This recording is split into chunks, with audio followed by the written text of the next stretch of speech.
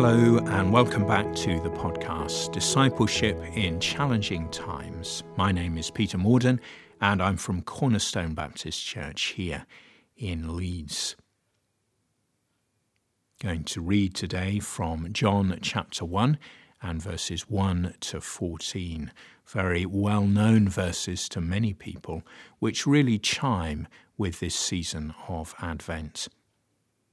Before we come to this reading, let's just pause and ask for God's help in prayer.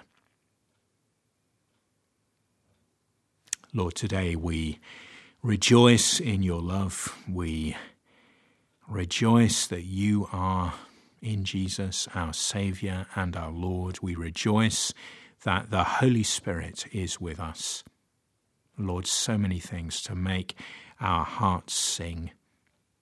We pray that we would come to you with empty hands and open hearts today. And Lord, that you would fill our hands and our hearts with good things from your word. Good and gracious God, speak to us now. We turn from our sin and we turn to you. We don't want our hearts and minds to be cluttered with anything that would get in the way. And so, Lord, take away our sin and our rebellion. Take away the distractions. Clear away the clutter. O Lord, we ask that we might focus on you. In Jesus' name, Amen. And so John 1, and beginning at verse 1. In the beginning was the Word, and the Word was with God, and the Word was God. He was with God in the beginning. Through him all things were made. Without him nothing was made that has been made. In him was life, and that life was the light of all people. The light shines in the darkness, and the darkness has not overcome it. There was a man sent from God whose name was John. He came as a witness to testify concerning that light, so that through him all might believe. He himself was not the light. He came only as a witness to the light. The true light that gives light to everyone was coming into the world. He was in the world, and though the world was made through him, the world did not recognize him. He came to that which was his own, but his own did not receive him. Yet to all who did receive him, to those who believed in his name, he gave the right to become children of God, children born not of natural descent, nor of human decision, or a husband's will, but born of God. The Word became flesh and made his dwelling among us. We have seen his glory, the glory of the one and only Son, who came from the Father, full of grace and truth. Wow, what a reading that is. Every verse, every phrase is pregnant with meaning, and there are so many things that we could comment on. What has provoked this reading and this reflection today is actually the reading and reflection from yesterday, which I entitled Marks or Mary, and when we looked at the truly revolutionary nature of the Magnificat. This, it seems, is a very good follow-on from that, and I hope to be able to explain that to you in this reflection. The key focus for today is verse 14. The Word became flesh and made his dwelling among us. Jesus came and tabernacled among us. He reached out to us, and more than reaching out, he came down to us. God came to us in the person of his Son. He took on human flesh. He embraced our frailty, and he tabernacled among us. shows his love and commitment to us. Eugene Peterson puts it like this: the word moved into our neighborhood. What a fresh way of expressing it that is. God's Son, God himself, the one who was there at the very creation of the world, came to us and lived among us, tabernacled among us, moved into our neighborhood. And it shows God's commitment to, if you like, ministry among the poor, ministry among people like us. It's even more wonderful when we think of how Jesus came, not to a palace, but to a filthy stable, not to a nation that was recognized at that time in the world, but to a far-flung outpost of the Roman Empire, and to ordinary people, to shepherds, to Mary, to Joseph. He was born and lived among the poor. Such is his love. We receive this today. We rejoice that this is for us, and that's a wonderful part of the application. But where I really want to go with this is to say that incarnation, as we call it, is also a pattern for us. We follow the one who came to us and lived among us, the one who didn't remain at a distance shouting at us through a megaphone, but the one who was up close and personal, who was with us. And we are to reflect that in our ministry to others.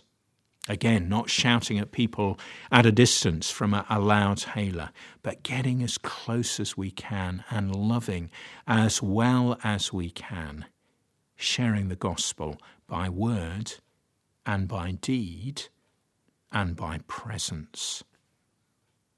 I want to give two historical examples that just highlight this as we bring this reflection to a close. One is, in a sense, a negative example, and one is a positive one. In the 19th century, there was much outreach in contemporary Britain, and many evangelicals, many gospel Christians, and I would count myself among this group 100%, gave themselves in mission and ministry. They worked among the poor. They worked with prostitutes. They worked in some of the slum areas of London and other cities. But what a number of them did was this. This isn't everyone, but this is some. It tended to be a sort of hit and run ministry and mission. The evangelicals would live in the suburbs, they would live in the more well-to-do parts of a city or a town, and they would travel in to do ministry and mission to the harder areas. The places where they were, the slum houses, the back-to-backs, the places where there was terrible poverty, where there was crime, where there was danger, rat-infested houses, cockroaches, cholera, you name it, it was there. And yes, bravely these people went into those areas, but then they came out again. They went in and then they withdrew to suburbia. That's one model of mission, and I don't want to be judgmental at all, because such good work was done, good and gospel work. But there is another model, and it was another model that was picked up in the 19th century.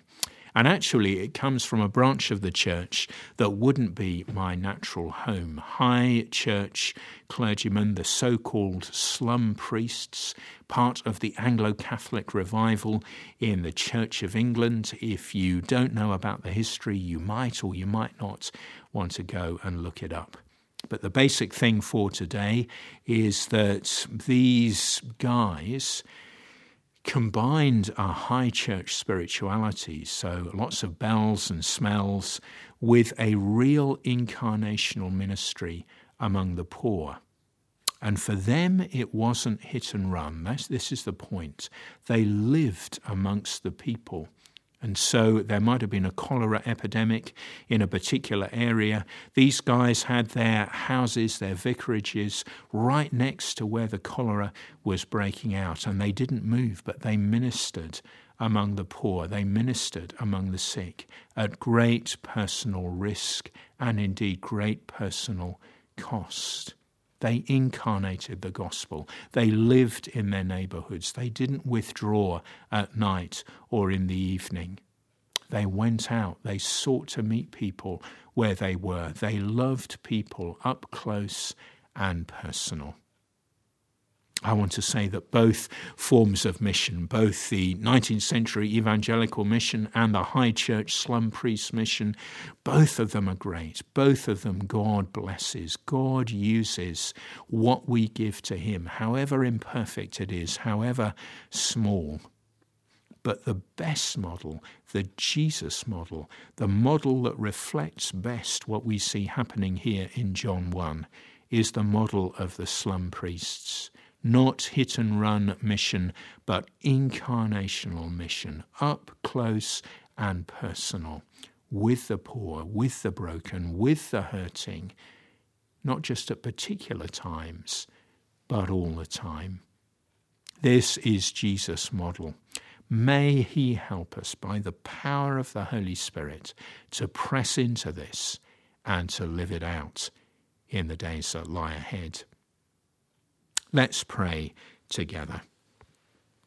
Lord, once again we lift before you the poor in our cities and in our towns and in the countryside, those who are struggling economically, especially in this season of Advent, with all the pressure that there is to buy expensive presents, to be with the consumerist, materialist agenda.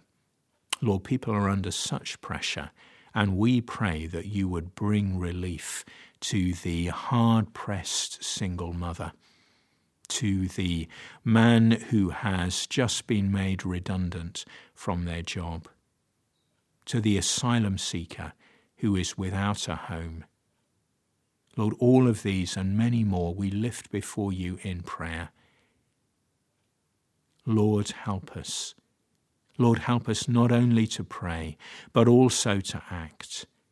Show us what incarnational mission means for us, and help us to press into this in the power of the Spirit to the glory of your name. In Jesus' name we pray. Amen.